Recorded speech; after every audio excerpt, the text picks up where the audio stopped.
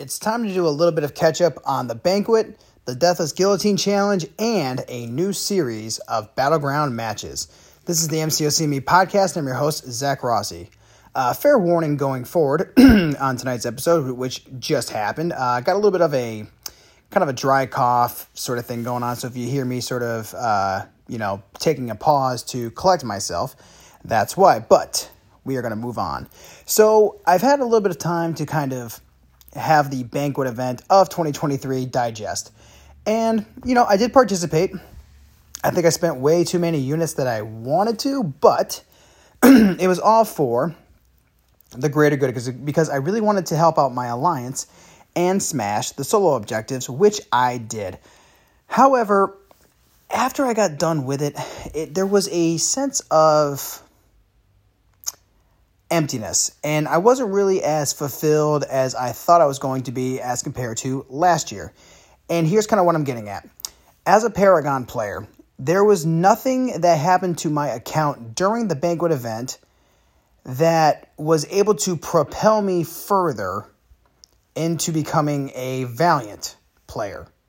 Now, flip side, if I was a Thronebreaker player, then I think the Banquet event would have propelled me into a Paragon player by the end of this year, which would have been great. However, the only thing that the Banquet did for my account was give me more gold, a little bit more of some resources to use on whether it be ranking up a champion or leveling them up or enhancing their signature abilities.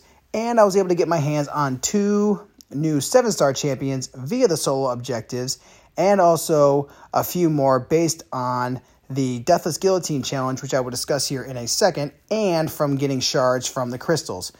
But the thing is, which I understood it was kind of said in certain live streams that happened, a couple weeks prior, but the Banquet event, I think this year it was a really good idea on paper. But after doing it, I just didn't really feel the same excitement and the same jubilation that I had last year, where I was like, okay, I can really see my units, doing a lot of really good things. I can make my account grow. I can get these champions that I've been chasing after that I haven't acquired yet, because I have been on the hunt for a 6-star Aegon to, help me get a few more paths done in the Necropolis, but I did not get a single 6-star Aegon in the 3 Abyss Nexus crystals for the skill champion class that I opened. There was nothing there. It was just like, come on, man. Like that's all I wanted out of this event. I just wanted like 1 6-star Aegon. I have all the tools and all the resources to rank them up, awaken, level, you name it. But, it is what it is. But I was able to get some extra primordial dust. I actually was able to ascend my Black Widow Clairvoyant, which is really, really cool. So out of my 6-star class right now, I have a ascended 6-star Hercules, Dr. Doom, and Black Widow Clairvoyant. Also, I was able to get my hands on a Weapon X Wolverine as a trophy champion as a 5-star, but I did have the dust to rank him up, and ascend him. So that was a really cool champion to get as well. That was like one of those trophy champions that I've always kind of had my eyes on. If it was a 6-star, that would have been even just crazier, but it was really cool to kind of get that RNG blessing where you are, kind of surprised when you see a trophy champion come your way. But, like I said, the Banquet event this year, we'll see what happens with my alliance and with my solo objectives in terms of the rank and the milestones and where they fall.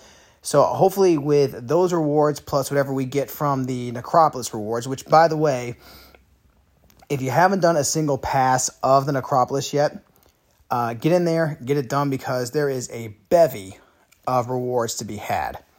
So if you haven't done it, go do it. But hopefully with a combination of those rewards, I will somehow, some way, get my hands on a 6-star Aegon. But to shift this episode into another position, because I'm kind of going to cover a bunch of different topics here tonight, the Deathless Guillotine Challenge was also released as well on the same day of the Banquet. Now, this was really, really cool. If you have been kind of acquiring and keeping up with the events of Marvel Contest of Champions, we have new Deathless champions that are coming into the fray. And the way in which you can get them is through different challenges, but also buying certain pieces of their kit, etc., etc. And the Deathless Guillotine Challenge was really cool. It was kind of a great way to bookend the requirements to get this champion.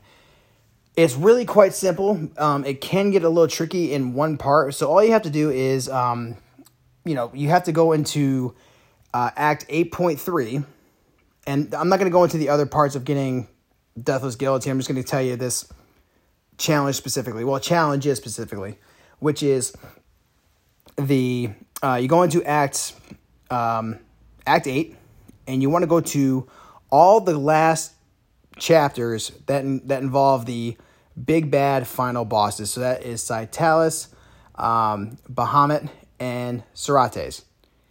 And I gotta say, these fights are really, really fun. But the Bahamut fight was such a pain in the ass for me because I forgot how it went. And I had to go back and kind of do a little bit of research. And then once I figured it out, okay, it made a ton of sense. But basically the requirements for these challenges are you have to bring in a team of Guillotine 2099, OG Guillotine, Morningstar, and Purgatory. And then, you got to add that last space for either one of those champions as a duplicate. But you have to go through, clear that chapter without using any of the character select nodes before the final boss.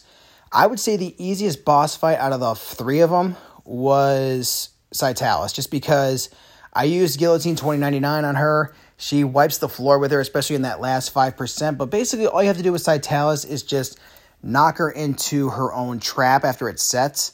And Guillotine 2099's got a really cool reach, and also on the Huntress function, she can do a lot of damage. The second hardest was definitely Serates, only because the path that I chose that made the most sense for that roster, there's a weird trap node that is activated, which will endow some willpower to Bahamut. So I found myself kind of getting, or not Bahamut, sorry, Cervantes. So I'm saying that wrong. I'm thinking of the Bahamut fight in the Cervantes path. The path that I chose, it has a node that activates, which will shorten the time of the armor breaks. So you kind of have to be very aggressive in the fight. I was trying another path before that just to do like the regular one, but it just didn't really work out. So I chose this other path, and it was just kind of more like a beat the clock type scenario, but I was able to beat Serates in a pretty good fashion, and it was a lot of fun. But the hardest fight for me, like I said, was Bahamut, and it goes back to this path that I took, which actually makes the most sense. It's the path with, I think it's the Spider-Man path, maybe? I'd have to take a look. But either way, unfortunately with that path, when you activate the final boss trap node, it's this weird willpower node. He gains a lot of health really quickly, and I found myself, getting pushed back into phases. So it was really annoying because I thought I would be, moving along, but I kept kind of dying, and I thought I was in phase 2, but he would regain some health, put me back into phase 1, etc., etc. But once I kind of got it clicking on all cylinders and everything was lining up, next thing you know, I'm beating this guy, and I got all the pieces. I got my hands on a 7 and a 6-star Deathless Guillotine. I was able to awaken my 6-star Guillotine, and, I'm not really using these champions, but I was kind of more hunting the 7-star shards that you get from doing the first 2 challenges. And with those shards, I actually was able to acquire a Black Panther OG, a Joe Fixit, and I was able to dupe my Mangog. And I will say, and this is the final part of the episode, that Black Panther OG is an absolute monster in the new Battlegrounds meta. If you haven't been keeping up with what's going on with Battlegrounds this season, it is a lot of fun. Basically, what's going on is this. If you have a very healthy roster of attackers that inflict very, very solid and very consistent and constant damage over time effects, oh yeah, you want to bring those guys and girls in because they are going to be doing the Lord's work against your opponents. And on the flip side, if you have a lot of champions that are able to shrug off debuffs, have really good immunities, can purify things, you're going to be in good hands as well. The new meta is all about inflicting damage over time effects to get yourself in a position to gain any kind of bars of power, because this is all about the power shield node, which means your special attacks are going to do way more damage than your basic attacks. Because your basic attacks won't do anything, but the name of the game is to gain power. And the only way that you can do it is through damage over time effects. So far, my MVPs have been Black Panther OG, who's been an absolute monster, Black Widow Clairvoyant, Sunspot. Oh my god, my Sunspot is just like, he goes nuclear on certain fights. Guillotine has actually been a very sneaky option as well, just because if she's awakened, if the opponent is Bleeding Moon, she can inflict some rupture debuffs. But basically, there's tons of resources out there, but you want to try to build a healthy stack of defenders and attackers that can do really good damage over time effects, but you want to have some defenders that can really purify that stuff, that can prevent the attackers from gaining those gains of power, that can prevent those power gains. That's what I was trying to say. Sorry, it's been kind of a weird day on my end. But yeah, that's kind of the long and short of it with that. In this Battlegrounds meta, I really like it a lot because I like a meta that's really fun, that encourages a little bit of diversity in your roster, not only for attackers, but for defenders. Like I find myself, I pulled out my Taskmaster. He's been a great defender.